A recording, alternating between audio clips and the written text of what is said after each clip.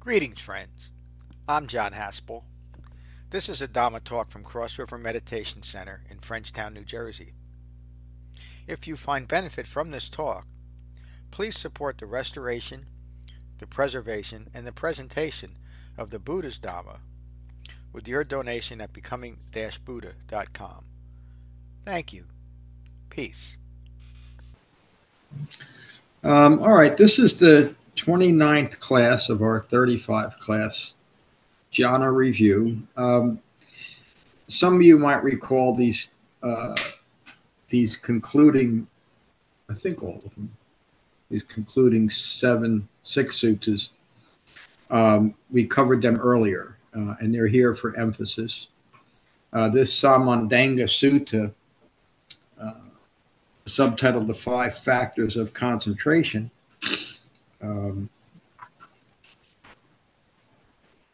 is another look at it includes another look at the levels of jhana meditation. And the four foundations of mindfulness is the Buddha's instructions on how to meditate. Understanding how concentration develops is getting into the mechanics of it. And this might seem a little bit confusing, and if it is, please ask me or one of the other teachers here. As with all the suttas, it's not something to be grasped after. And it's fairly plain. But like Ram taught the 7 factors of awakening on our retreat, and he really made it clear that these factors are something that we bring into our practice. And when they're in our practice, we recognize them as the culmination of the establishment of these. It's not the final development of it.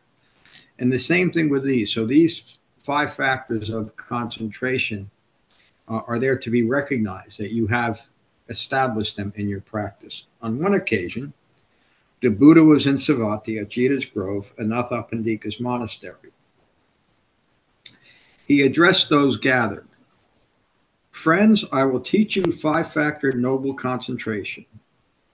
Listen and pay close attention. And what is 5-factor noble concentration? A follower of the Noble Eightfold Path is quite secluded from sensuality and other unskillful mental qualities. So that's how we begin our meditation practice, isn't it? We establish seclusion from the world, so we don't have a lot of distractions. We don't have music going on, or incense, or candles, or visualization, or things. We're secluded from all of that. We find a quiet place. And the Buddha then says, and this is what we do, they enter and remain in the first jhana. So again, these are kind of new words, but there's nothing that you haven't experienced yet. This first jhana is experienced as rapture born of that very seclusion. It is accompanied by directed thought and evaluation. The joy or rapture of seclusion permeates their entire mind and body. So if that's not present as a factor of your practice, you can generate joy. And we're not talking about some kind of excited joy. I just won the lottery. It's a gentle joy, isn't it? It's not a grasping after joy. It's something that you realize, this is working. This is a good thing that I'm doing for myself. And now you've established that first jhana. And that first jhana is also accompanied by directed thought and evaluation. So the first jhana simply means I began my meditation practice, I established seclusion, I closed my eyes, closed my mouth, and I might get a couple of breaths before I realize that I'm caught up in a feeling or a thought attached to a feeling and emotion. And what do? Zach always has a good answer. You take yourself behind the woods and you beat the hell out of yourself. You recognize that you're caught up in a thought or a feeling or an emotion, and you direct your thought back to your breath. That's what directed thought means. The reason why I'm emphasizing this is if you read other books, you might fall into the trap of getting into this long, elaborate thing about what directed thought means. Direct your thought back to your breath. And also in that first jhana, you might find yourself evaluating your jhana practice itself. Are you doing it right? You might be judging yourself harshly. That's another word for evaluation. And that's normal. It's okay. But just don't get stuck there.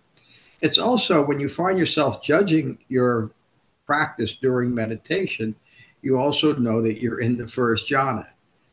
Why is that important? Because we all start there. And the first jhana is part of our practice and will be part of your practice, hopefully, for the rest of your life. So it's okay. There's ever deeper levels of jhana, though. The Buddha describes this joy of seclusion that permeates our entire mind and body this way.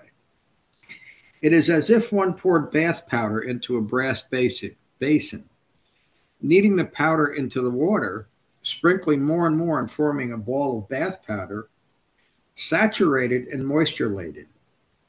It would nevertheless not lose a drop of its own substance. This is how a follower of the Noble Eightfold Path permeates their entire mind and body from the joy born of seclusion. We're not losing anything by being completely engaged in this practice at that point. Then the Buddha says, this is the first development or culmination of the five-factor noble concentration. Does anybody feel that you haven't been able to do that? You can say no if it's true, but it's pretty simple and it's pretty direct, and we all can do it. There's nothing special about this until we get to the end of it. There's nothing special about any of this. Then the Buddha said, furthermore, as the stilling of directed thought and evaluation, right? We're deepening our concentration. We're getting a few more breaths without having to direct ourselves away from a thought or a feeling. They enter and remain in the second jhana. This second jhana is now experienced as rapture or joyful engagement and pleasure born of concentration. So the first jhana is rapture and joy born of seclusion. Now we recognize that our concentration is deepening. It makes us feel good. And again, it's not an excited joy. It's a real joy. It's something that I know is bringing benefit to me. The joy of concentration permeates their entire mind and body. In another wonderful metaphor, it is as if a lake with no inflow is filled with spring water welling up within. And from abundant showers, the cool water welling up from within the lake would permeate and fill the entire lake. This is how a follower of the Noble Eightfold Path permeates their entire mind and body from the joy born of concentration. So we do this ourselves. We do it by recognizing, yes, I can recognize that there's some concentration. I now have 3 thoughts or 3 breaths before I fall back into a thought or a feeling. It's deepening concentration, and it's important to recognize it and be joyful about it.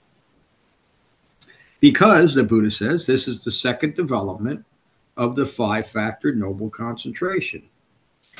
Furthermore, as rapture fades, so that doesn't mean that our practice is now getting miserable. It just means that joyful engagement now is subdued by deepening concentration.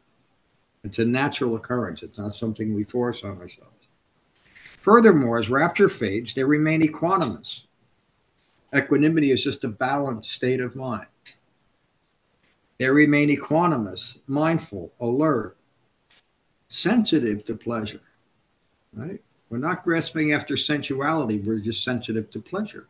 Why is that important? Because this is a pleasurable practice, isn't it? We should be sensitive to it, though. If we're looking at it as a task to accomplish or just to get to, let me get through this 5 minutes or 30 minutes, there won't be any of that. But this is a way of recognizing that you have the wrong view of your meditation. It's not something you have to do. It's something you want to do. Yeah, does that refer to also not grasping after? Yes, not grasp after any of this. Right. This is a natural development of right jhana or right jhana practice. They enter and remain in the third jhana, which is equanimous and mindful, a pleasant abiding. Does anybody not have an experience of just a pleasant abiding of being within your mind without the need for anything to be any different than it is? Just this moment. Anybody not had that experience? And it's okay if you say, no, not yet. But you know you're getting it, don't you? Because you're seeing the other benefits of jhana practice, no?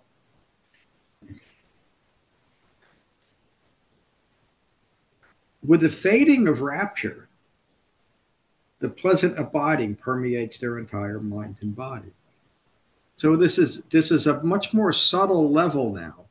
And I'm not talking about, again, something that we have to grasp after or is difficult to develop, but it's just an ever more subtle level of concentration that we should recognize. This pleasant abiding permeates their entire mind and body. And another metaphor.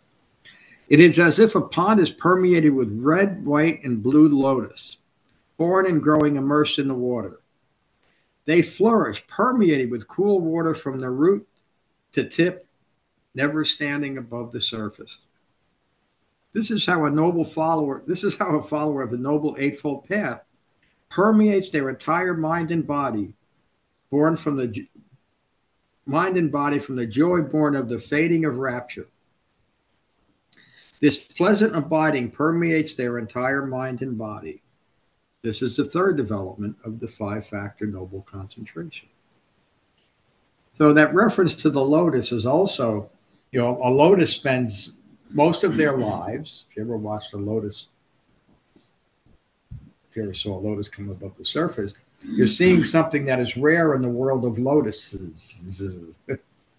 Most lotus never come above the surface, but the metaphor relates to a jhana practitioner, a dharma practitioner that does eventually rise up above that surface.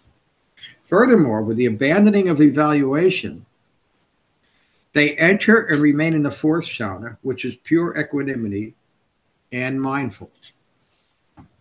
Being pure, neither pleasure nor pain is seen. They sit permeated in mind and body with pure, bright awareness. It is as if one were sitting head to toe in a white cloth, their entire body covered.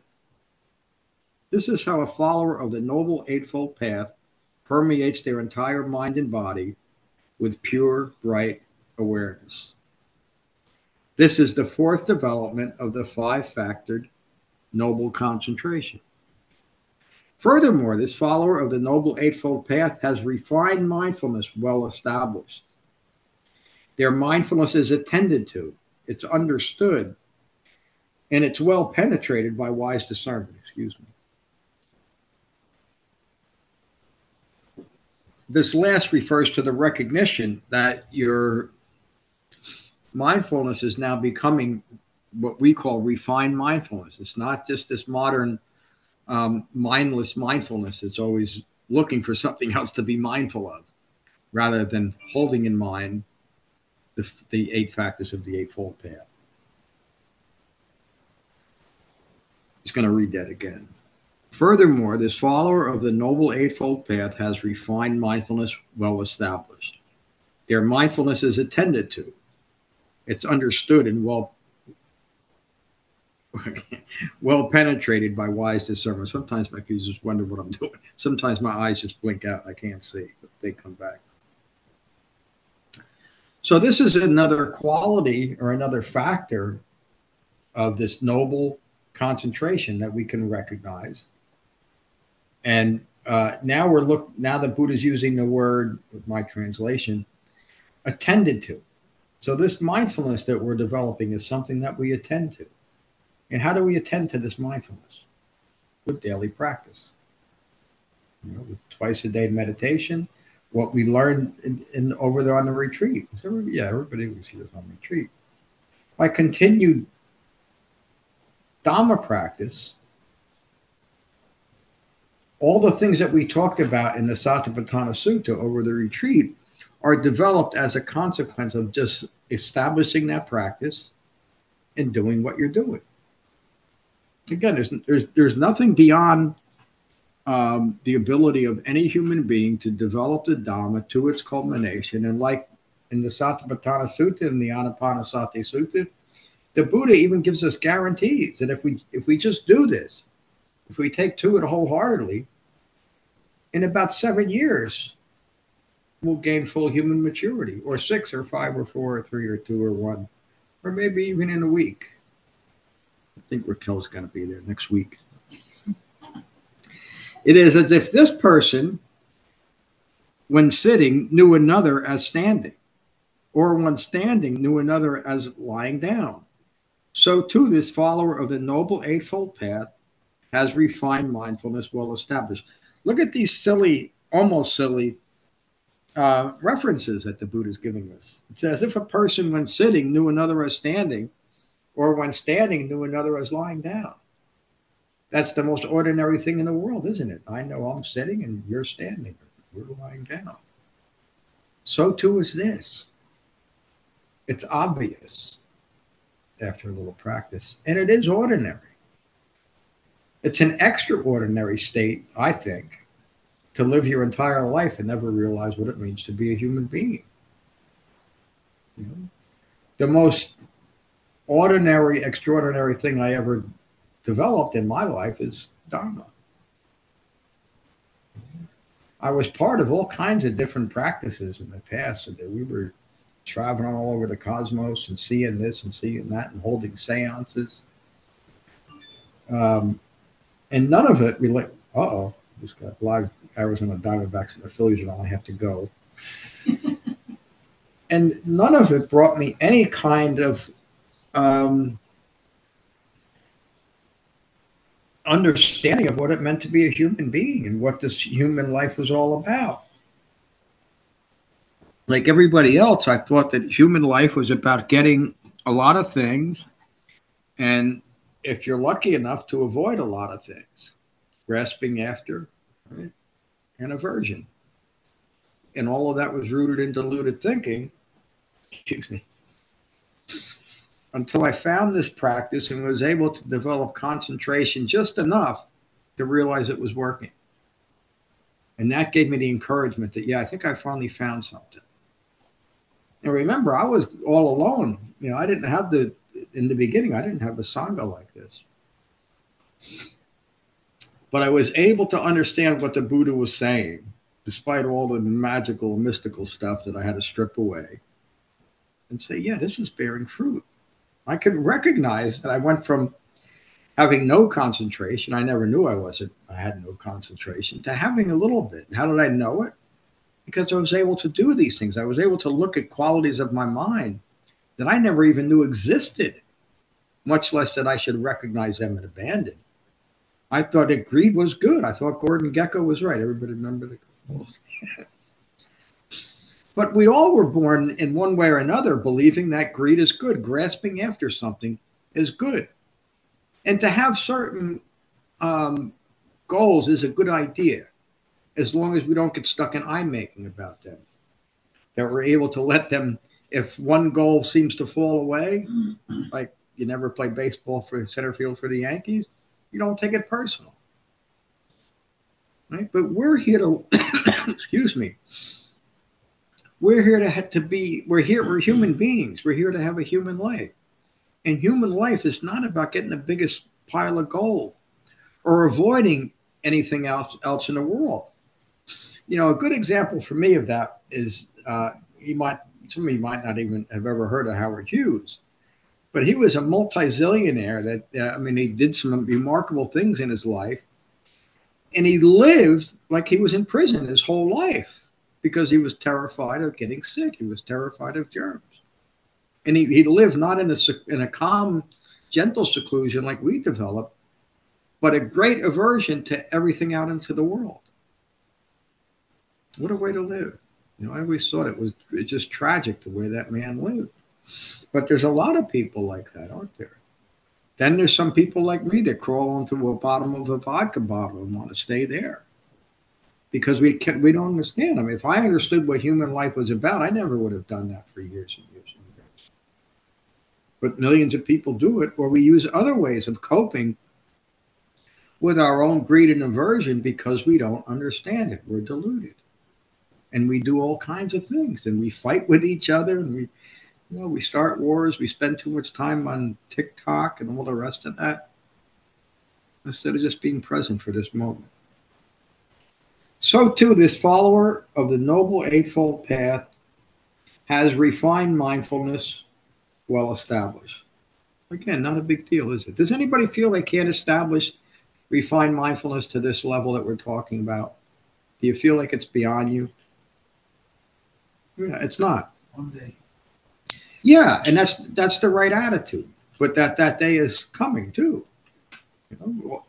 It just takes doing the work. It's about 7 years away. Which isn't a bad deal, is it? It's a better promise than most everything else out there. You're going to understand everything you need to know. It's just going to take you 7 years. And it's a nice practice, isn't it? We're nice folks, right? We're fun to be with. Especially when we go over to Julie and Zach for dinner. Their mindfulness is attended to. It's understood and well penetrated by wise discernment. This is the fifth development of the five-factor noble concentration. When a follower of the Noble Eightfold Path has pursued and developed this five-factor noble concentration, they have mastered the six superior understandings. These are my words. The six superior understandings developed as a result of proper meditative absorption are often portrayed as six higher knowledges. And again, I know nobody here is caught up in modern Buddhism, but a lot of people are that hear it. And so there's a reference here. These higher knowledges are often presented as something supernatural. And when you can achieve these, and he often change them too. Like one of them will be knowledge of past lives, which many traditions say, you're awakening when you can recall all your past lives. And Buddha never taught anything about that. As far as he's concerned, past lives are just as much of a fabrication as future lives. The six higher knowledge and presented it in mystical and supernormal terms. The Buddha taught a self-contained and complete Dhamma practice, which avoids magical and mystical thinking or magical and mystical extraordinary intervention. The six superior understandings are knowledge of personal suffering and the impermanence of five clinging aggregates, the arising and passing away of all phenomena. And really the only arising and passing away of all phenomena that I have to be concerned about is the arising and passing away of this life. It begins with a breath, it ends in a breath. And what am I going to do with all the rest of those breaths? Will I use them to be well concentrated and establish refined mindfulness? Or will I spend a life not knowing what it means to be a human being? I'd rather know. The second one is knowledge of the sixth sense base. We touched on this a little bit over the retreat weekend, and in the Anapanasati Sutta, we touched on it. But now the Buddha is portraying knowledge of the sixth sense base as a superior understanding.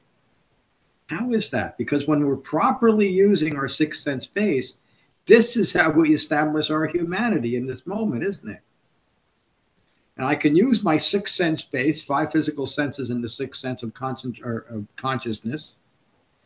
I can use it in a wise way with discernment, meaning inclining my mind towards awakening and away from ignorance, or I can ignore it, which means I ignore my own ignorance. It's included in the word, isn't it? If we're ignorant of Four Noble Truths, we're compelled to ignore it. It just works that way. Understanding the sixth sense base is now the ground of meaningful and mindful presence, seeing clearly the manifestation of refined mindfulness or continued ignorance. 3, the knowledge of the suffering of others. through our own knowledge of our own suffering, we understand the suffering of others. And now we can be truly compassionate, truly sympathetic.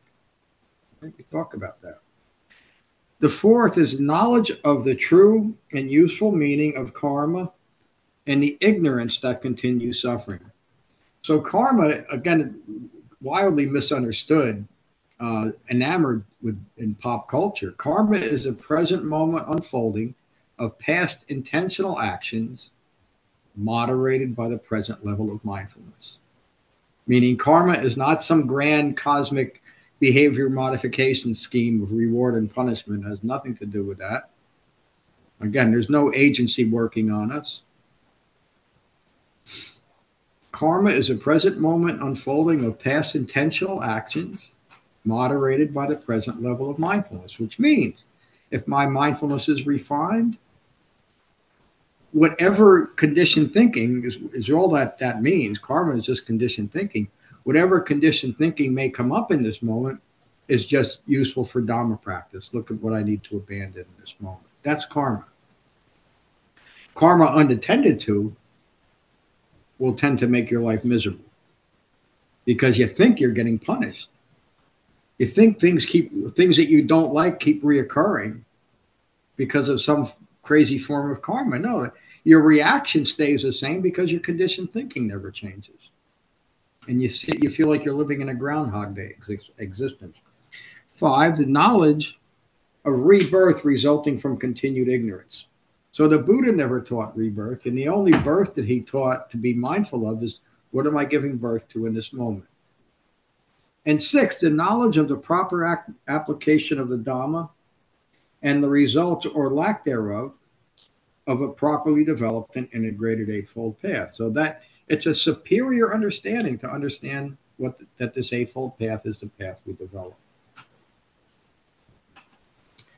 Continuing with my words, this sutta and many others also shows the importance to recognize adaptations, accommodations, and embellishments to the Buddha's simple, direct, and highly effective meditation method in deepening concentration. As the Buddha teaches, using jhana meditation, time on practices that are more accurately described as contemplation, or using deity visualizations or worship, chanting, excessive bowing, or the use of sensory stimulations, such as the ritualistic burning of incense or playing meditation music, cannot lead to the development of ever deepening levels of meditative absorption. And the reason why I have all of those included is because I tried every one of them, thinking they were going to bring me some benefit. I mean, I remember times I had incense going, music going, candles going, statues, all kinds of things, an altar set up, and that was important. No, I thought I was, but I wasn't. I mean, I wasn't doing jhana. You know, I'd be thinking about that little statue I got of the smell of the incense. The Buddha then says, this person thinks what they want whenever they want and does not think what is unskillful. Imagine that. Thinking whatever you want whenever you want to, whatever is appropriate for this moment is what my thoughts are reflective of. With no self-reference. I am now just a reference point to what's occurring. A calm and peaceful reference point. A mind resting in equanimity. But fully engaged in human life for the first time. Because when we're distracted by feelings or thoughts, by greed and aversion, we're not in this moment, are we? We're either stuck in yesterday or last year or something that happened 10 years ago, or we're projected into tomorrow or next year. You know, when my new car is coming. Through appropriate mindfulness, they understand the suffering of many from understanding their own suffering. They understand the arising and the passing away of the aggregates, reference to the 5 clinging aggregates. From lack of clinging, they are spacious, free, unbounded, unimpeded. Their form has no boundaries and no self-distinction. Which means we finally realize that this moment is everything that I want it to be simply because I'm here for it. When we're present for our human life for this moment, that's its own reward. But what else could be more valuable than to be present for this moment? This occurs to a practitioner whenever they are mindful and well concentrated. Have all of you felt spacious, free, unbounded, unimpeded? Anybody not? I know you have. Yeah. It doesn't last, but I know. Yeah. I've seen you like that. Well, that's why we need continued practice. This occurs to the practitioner whenever they are mindful and well concentrated. Their ear consciousness unbound, restrained. Sounds are unfettered and unsurpassed. This occurs to a practitioner whenever they are mindful and well concentrated. Now we're using our senses the way they're intended. When appropriate, mindful and well concentrated, they understand the mindfulness and concentration of others, or the lack thereof. And it doesn't frustrate us or make us angry. We don't need people to be different than we are. But we also understand in a better way how to meet someone. If they're not well concentrated, if they're not very mindful, we understand it because we understand where we came from. This person knows a mind with passion as a mind with passion. How do I know that Julia, you have a passionate mind right now? Because I recognize it in myself. I couldn't recognize it in Julia or any other human being if I didn't first recognize it in myself. They know a mind without passion as a mind without passion. And that's what we're looking for, folks. That might sound like, oh, poor, no passion. No, that's a common peaceful mind. They know a mind of aversion as a mind of aversion. They know a mind free of aversion as a mind free of aversion. They know a deluded mind as a deluded mind. They know a mind free of delusion as a mind free of delusion. All right. They know all these things. We know all these things because we went from one to the other. They know a restricted mind as a restricted mind. They know a mind free of restriction as a mind free of restriction. We know it. They know a spacious mind as a spacious mind. They know a constricted mind as a constricted mind. They know a refined mind as a refined mind. They know an unrefined mind as an unrefined mind. They know a concentrated mind as a concentrated mind. They know a distracted mind as a distracted mind.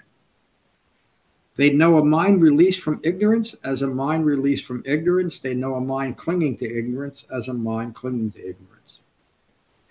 They know for themselves a well-concentrated mind supporting refined mindfulness.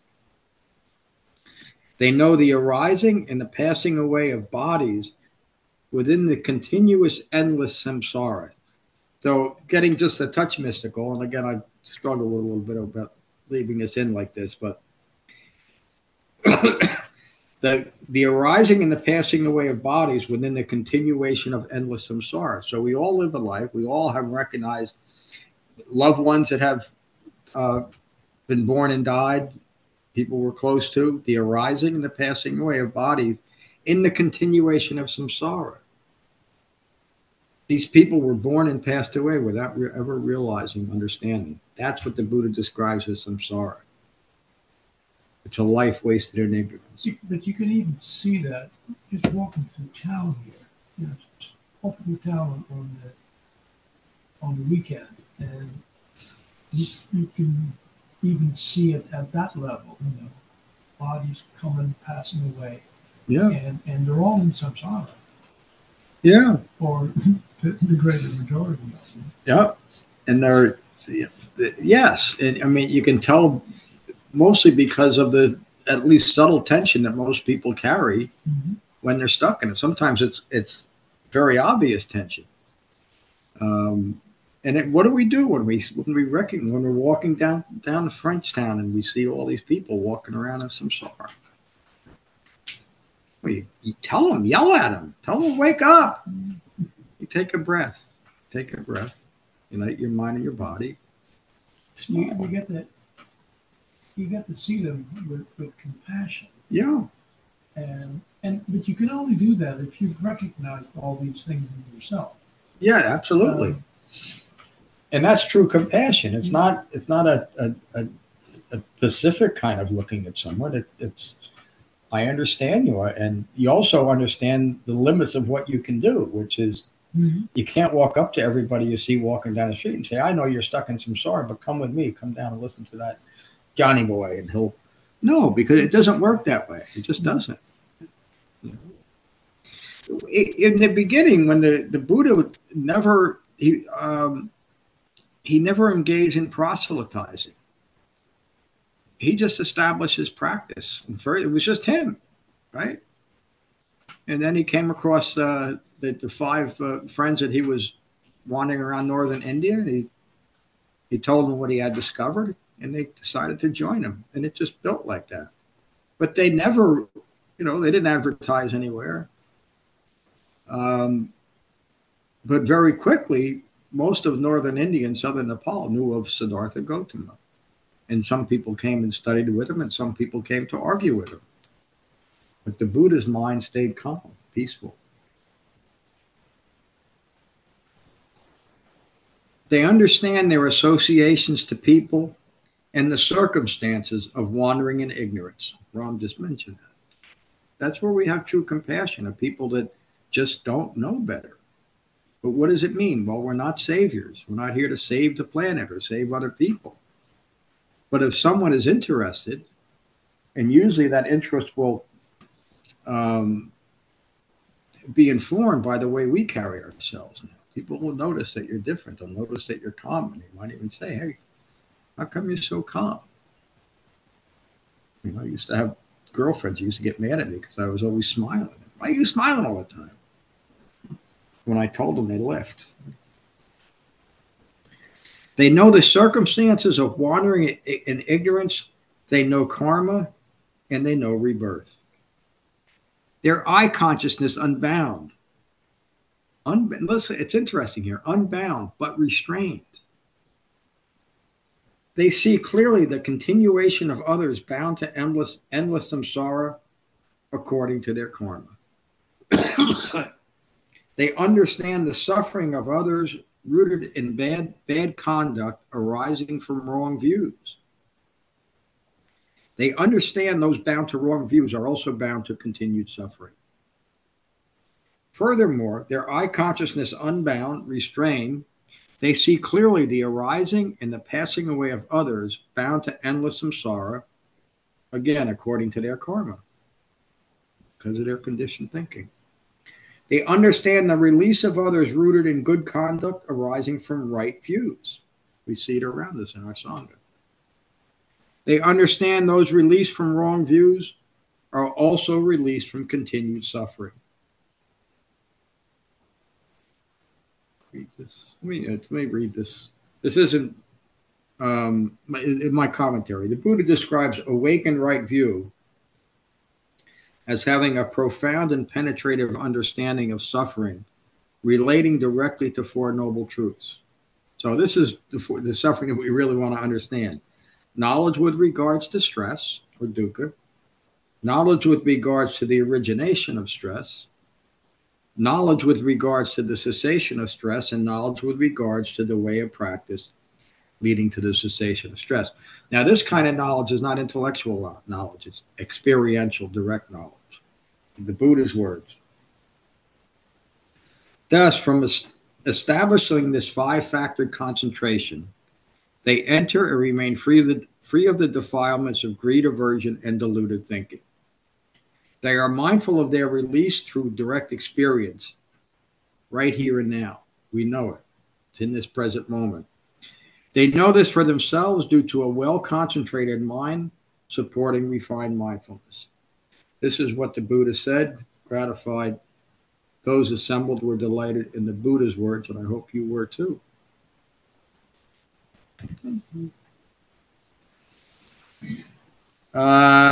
Tracy, I'm going to go to you first. I'm going to give Jane a little bit of a break about being the first one called. Thank you, John, for the teaching. It's always so exciting, I guess would be the word, to listen to these teachings after meditating and recognizing that I'm having these experiences. Yeah. In the moment, not realizing it, but when you then tease it out with the teachings, I'm able to make the connections in my own experience. And it's really interesting. The other thing that I noticed in the last 2 days and the sits that I've had is the actual moment to moment experience of the truth of impermanence. Wow. I think I never really was aware that every moment truly is different. Yeah. That's a And profound understanding. I think that I've heard people say that, and I think, logically I understand that in some way, and part of my brain sort of like believed that to be true. But Yeah. in the meditation, I'm like truly watching like instantaneous change, like every breath. And Yeah. it's kind of trippy. Um, but to actually like experience reality unfolding in in that state of concentration is Yeah. it's pretty the only word I can think of is like exciting. Like it feels like wow, like I do feel like I'm starting to understand what the hell's going on here. Yeah. It is. It's trippy without the LSD. Yeah. In the rapture. It is. Well, that's. Did you hear what Ram said? It's a Yeah. form of rapture, what you're describing. And I mean, how do you think I feel teaching these things? I'm excited all the time. And I want to point out what you said about the LSD. It's interesting because I too have had my own experiences with things, and Not this you. the start of my interest in Buddhism actually came up pretty shortly after that experience that I personally had with that. And I realized that yeah, like what I'm seeing in meditation and in this practice is the real version of that experience, if that Yeah. makes any sense. Yeah. Like the actual, like Ram said, like no, this is actually reality. That experience that's sort of like a shortcut to an enhanced version of what we're doing every Tuesday, Saturday together to meditate and then talk about it and see those connections is, I don't know, it's just interesting. Yeah. Well, um, what you're coming into contact with now because of your deepening concentration and your mindfulness of your sixth sense base is just that. Your sense consciousnesses, the Buddha ascribes ear consciousness, eye consciousness, nose, etc. You're just better able to see reality right here, and it is. It's the word awakening has such mystical connotations, but it really is awakening to. You're awakening to what it means to be Tracy for the first time, and that's pretty trippy. Yeah, it's fun. It is. Thanks, Tracy. Thank you. How are you, Jane? I'm fine. That was a short reprieve, but okay. No, I am noticing a gradual deepening of my concentration. And I know because I'm present for what's occurring more. So that's Yeah. that's the point. So thank you. Yeah, it's just that simple. We were talking about you, Jane, me and David on the way in. I hope that's okay. But Uh-oh. we were talking about how simply you present your understanding of the Dhamma, and it so helps everybody in the sangha, including yours truly. So thank you for that. So thank you, John.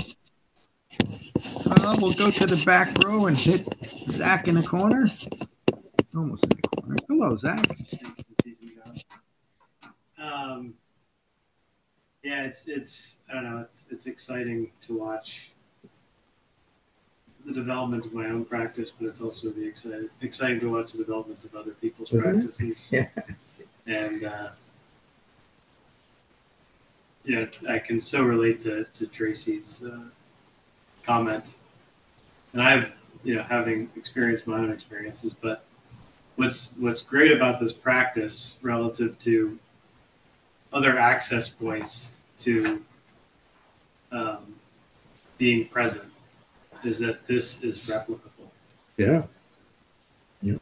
There's understanding here. Yeah. And you own it. You have sovereignty over yourself for the first time.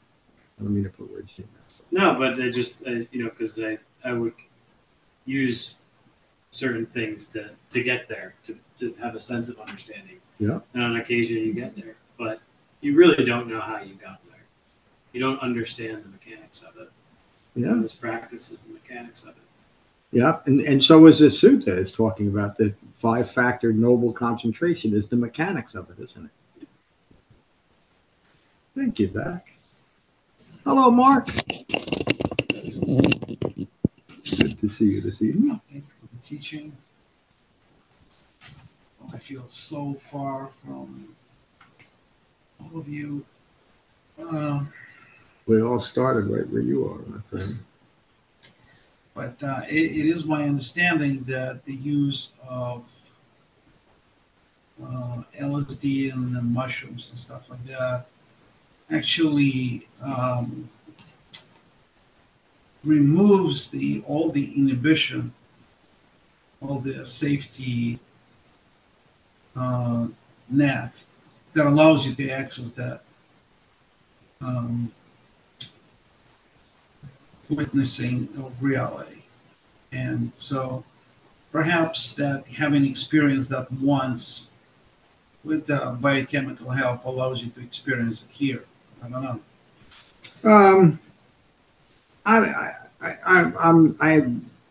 I don't know.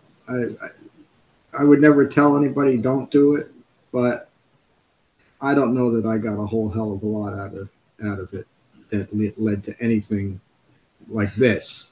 And I had stopped doing all those substances long before I started this practice.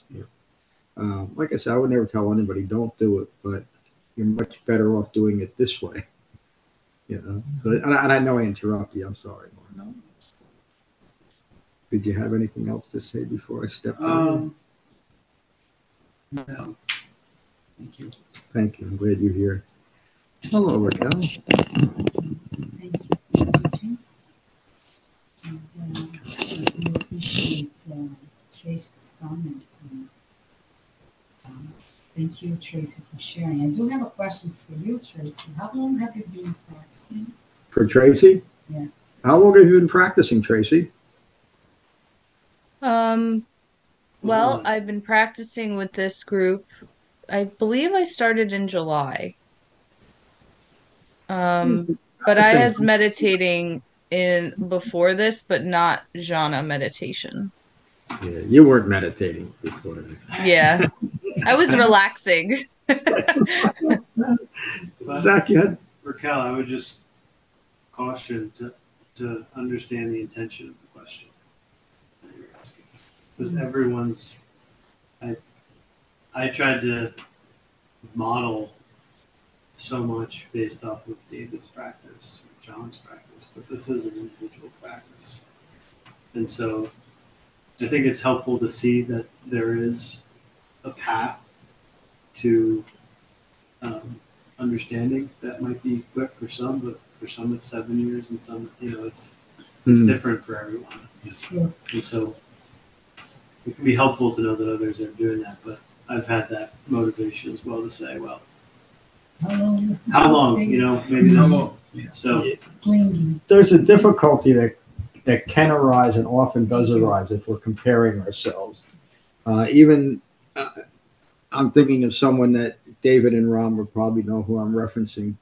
Will go unnamed, but this person was well established in their practice. They had come a long way. They often said things that were so insightful, but they were always comparing themselves to someone who they seemed was more advanced than them. And that's difficult to maintain a practice like that. But again, the Buddha taught this for each and every human being to take to it as they will. We lay this out too. We have guidelines for how to practice. We suggest 2 sits a day, gradually build up to 20 or 30 minutes, you know, come to at least 1 class a week, hopefully 2, if you can, and do some study on the side. But everybody's going to do that differently. Everybody has different amounts of time that they can devote to this. Everybody prioritizes Dharma practice differently. But you know, I would say that you're developing the Dharma practice rather nicely, Kelly. Yeah, I used to do meditation before the wrong way. The other way. The other way, thank you. And including, okay, you're going to bed, let's do meditation. I fell asleep, that's not the way to do it. So, and I understand better like, the importance of sitting. Small things, small details. Yeah. Sitting with the right position and having, and before I thought, oh, in the past, you have those guidance that tells you, oh, you should no noise or have those rituals that you mentioned, you know, candle, or, you know, this and that. The other day, I caught myself, so I didn't have time to do it. I did it in the car. You know, I was like, Driving? no. No, I was in the parking lot of the gym and I had some time. I said, you know, I didn't do the meditation this morning, so I did it. Yeah, it was perfect. Yeah, great. It worked. But the reason I also asked stress is because before I started this practicing, I was talking with a therapist that said, you know, you can do, can try all kind of things for, in order for you to feel better with my anxiety and depression and stuff. And she, you know, one of the things that this therapist would do would be experiment with different type of the what's the word I'm looking for? Not LSD, but in general, and The psychedelics. psychedelic. Thank you. Yeah. And Your therapist suggested. yes, and instead, when I spoke with you, you said, wait a little bit and practice this first, and I did, and I think it's working. I didn't contact that therapist since to continue, you know, but I'm having results, better results. And you recognize that you're doing this yourself for your own right effort, right? That's important. And we emphasize this a lot. You know, you're all so fortunate to have a wonderful teacher like me up here. I am just kidding when I say things like that. I know I'm a damn good teacher, but I could be. You could have Siddhartha Gautama sitting here, and unless you practice it, you're not going to get anything out of listening to Siddhartha Gautama or John Haspel. You know, and it's just as true that the Buddha wasn't a savior. He didn't work magic on people. Many people came to the Buddha, heard what he had to say, and said it's hogwash, and kept on walking. But many stayed. Enough stayed that the teachings are still here today. So we're fortunate. I want to add something. So I think that this whole thing about comparing oneself to others in any aspect is just a bad way to handle things, no matter what it is, whether it's meditation or wealth or, you know, mental ability or exercise. It's just, I think, just like Zach said, we should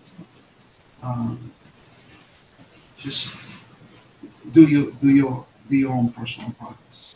Yeah, you can look at whatever it is. Yeah, you can look at us as examples, and I hope you do. I hope we carry ourselves well to be examples of Dhamma practice. But you know, it's a simple practice.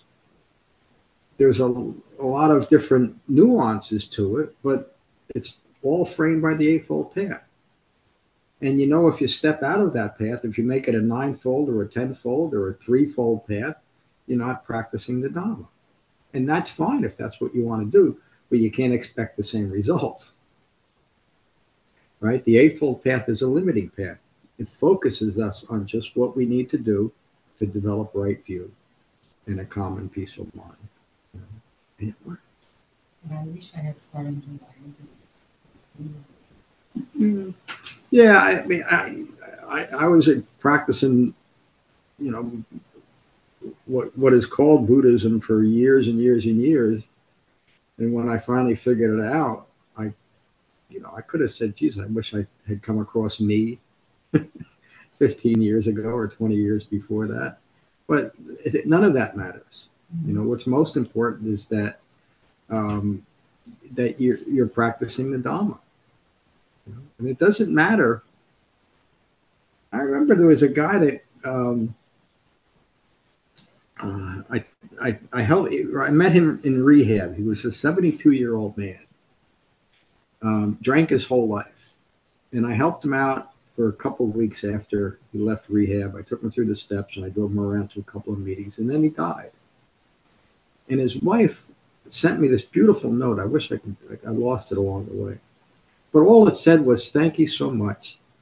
He so enjoyed those 2 weeks of sobriety. He didn't look back on the 72 years that he wasted in the bottle. Mm-hmm. And that's the right way to look at this. We're just fortunate to have it now. You know, I mean, I don't have a lot of things like I used to. You know, I don't have, well, I'm driving. I was going to say I don't have new cars every year and that kind of stuff. But I am so happy with my life the way it is right here today. And I hope you all are, or you're getting there.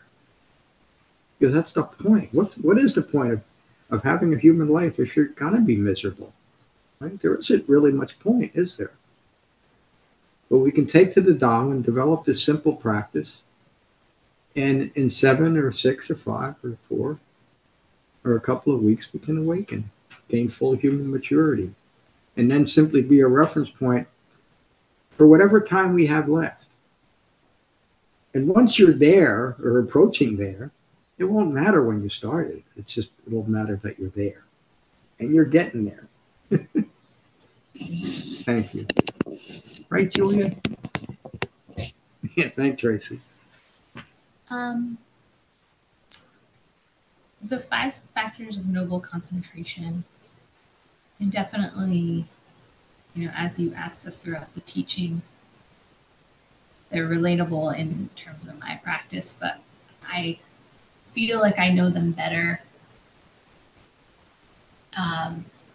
through some other experiences, or I have like clearer examples in my mind from the before times, like before I came here.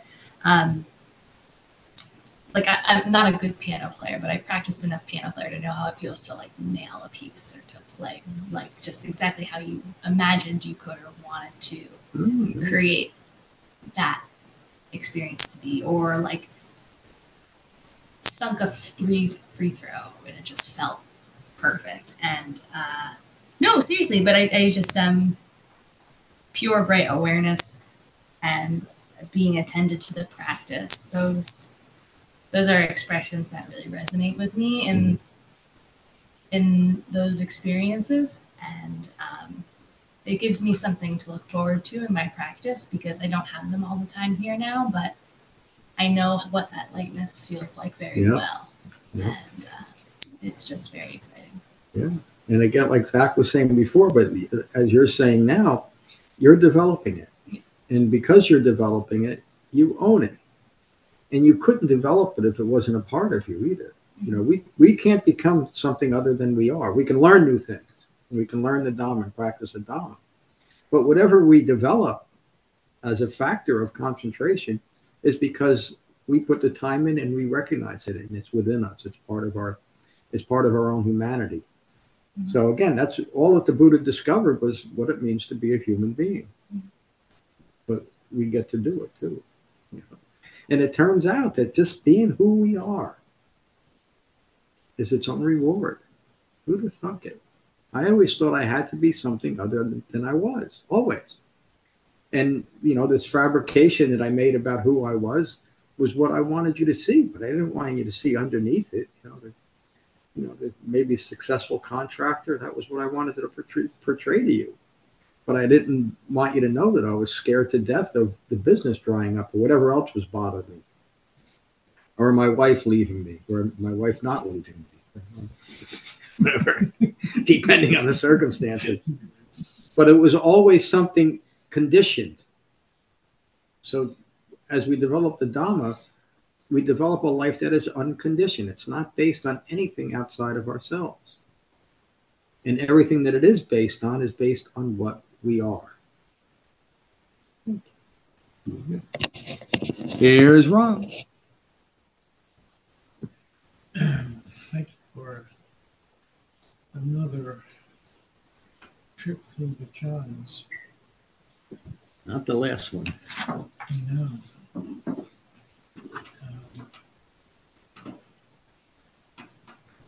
There's been a few ways through the jhanas in this review that I actually found enlightening.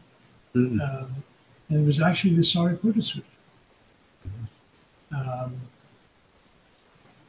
And it was a bit unusual until I looked further on, and there are suttas where the Buddha compares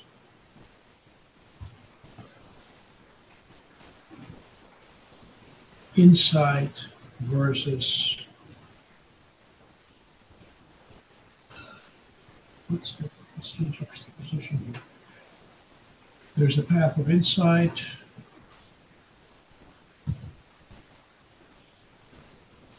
Is it concentration versus insight? Yeah.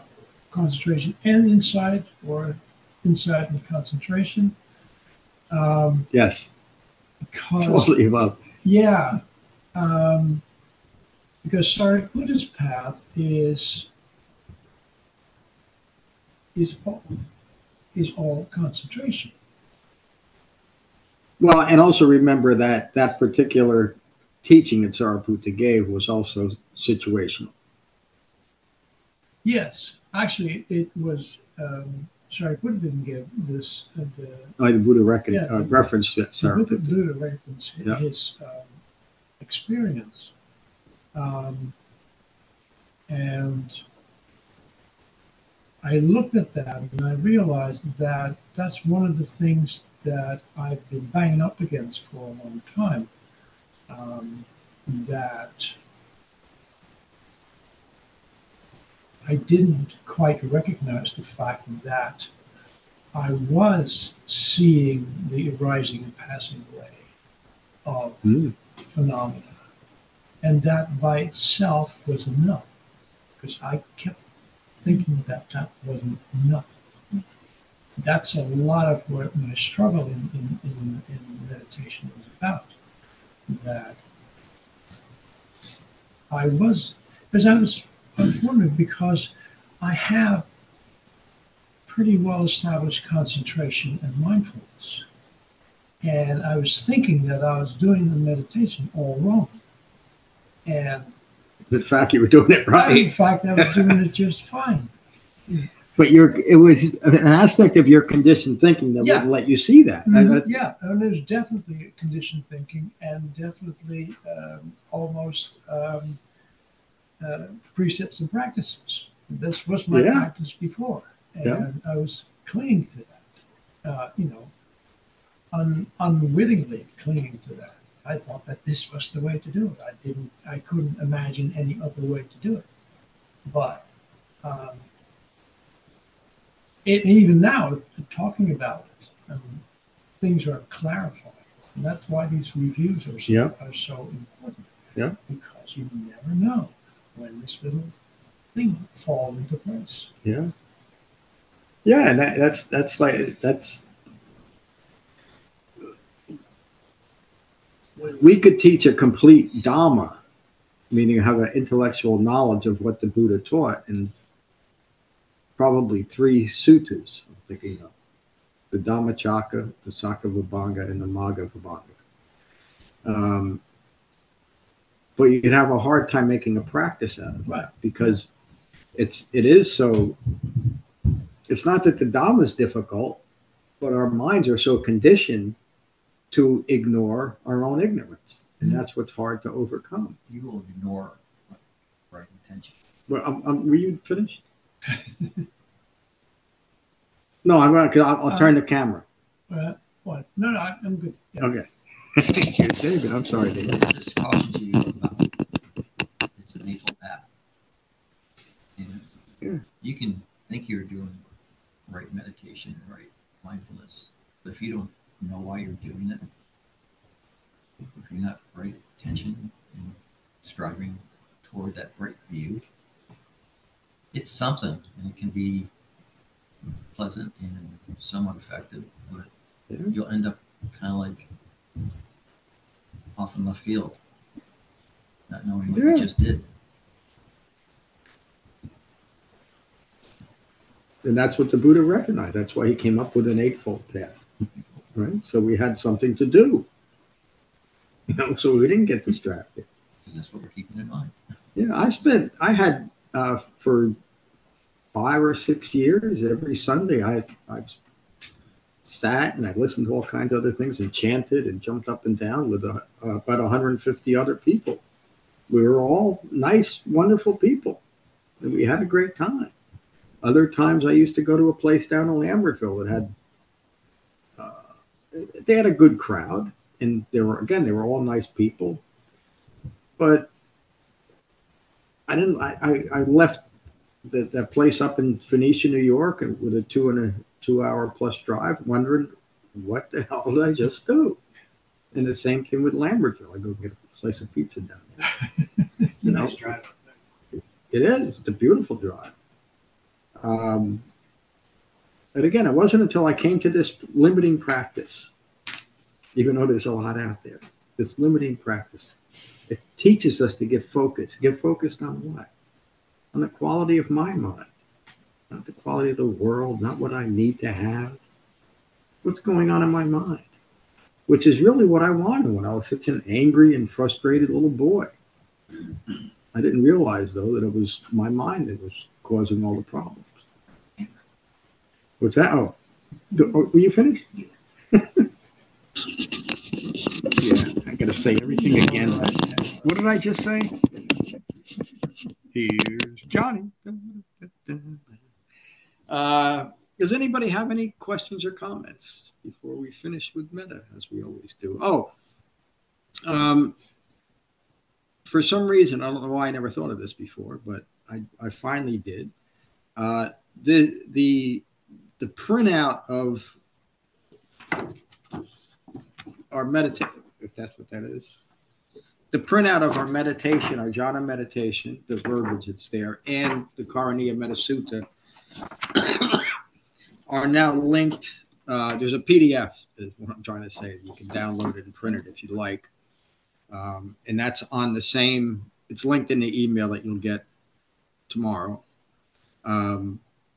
But it's in that same drop down that where the guided jhana meditations are. It's right near the top, so you can see it if you like. Remember there? That was just on the teacher's page? I think so, but further down that page, there's another. Now I'm going to change it. There was a general type of jhana instruction in the verbiage used, but that's kind of ancient. So this, I don't know if you'd ever want to print it out, but if you want to print it out and hang it up on your. You mentioned that you might rework.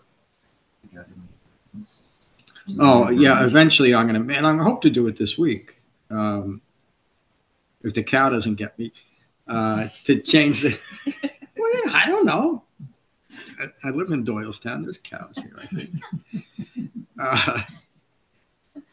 Yeah, I'm going to change the. I'm going to change the verbiage on the guided meditations to match what we're doing here now, and I've been meaning to do that for a long time. So I say this week, but you never know.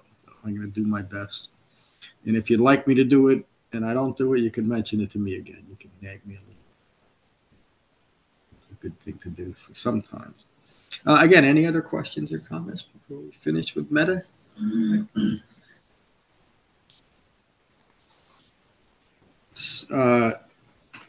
You might have heard the Ram mentioned the sixth property person, and we had a little bit of discussion about that. That's the Dhatu Vibhanga Sutta, I believe, is this coming Saturday. Metta Sutta. All right, take a moment to become mindful of your in-breath and your out-breath, and let that mindfulness of your breath unite your mind and your body. And these are the Buddha's words on metta, describing the quality of an awakened human being. And let me just explain that a little bit. Metta is not an aspiration, it's a quality of mind as well. And so an awakened, fully mature human being is filled with metta, meaning they're filled with goodwill and loving kindness for all other people. And why wouldn't they be? The Buddha's words. This is what is done by one who is skilled in goodness and who knows the path of peace. They are able and upright, straightforward and gentle in speech, humble and not conceited, contented and easily satisfied. They remain unburdened with duties and frugal in their ways. They are peaceful and calm and wise and skillful, not proud or demanding in nature. They do not do the slightest thing that the wise would later reprove. They are always mindful that all beings be at ease. Whatever living beings there may be, whether they are weak or strong, omitting none, the great or the mighty, medium, short or small, the seen and the unseen, those living near and far away, those born and to be born. They are always mindful to not deceive another or despise any being in any state. They abandon anger and ill will with ease, never wishing harm upon another. Even as a mother protects with her life her child, her only child, so with a boundless heart, the wise disciple cherishes all living beings. They radiate kindness over the entire world, spreading upwards to the skies and downwards to the depths, outwards and unbounded, freed from hatred and ill will. Whether standing or walking, seated or lying down, free from drowsiness, they maintain refined mindfulness. This is said to be the sublime abiding. By not holding to fixed views, the pure-hearted one, having clarity of vision, being freed from all sense desires, having completed the path, does not give birth to another moment rooted in ignorance of Four Noble Truths. Thank you all for a wonderful class tonight. Peace. Thank See you, John. all. Bye. Thank you, Thank you for listening. I rely on donations to support the continued restoration, preservation, and presentation of the Buddha's Dhamma. If you find benefit here, please consider a donation at becoming-buddha.com. Thank you. Peace.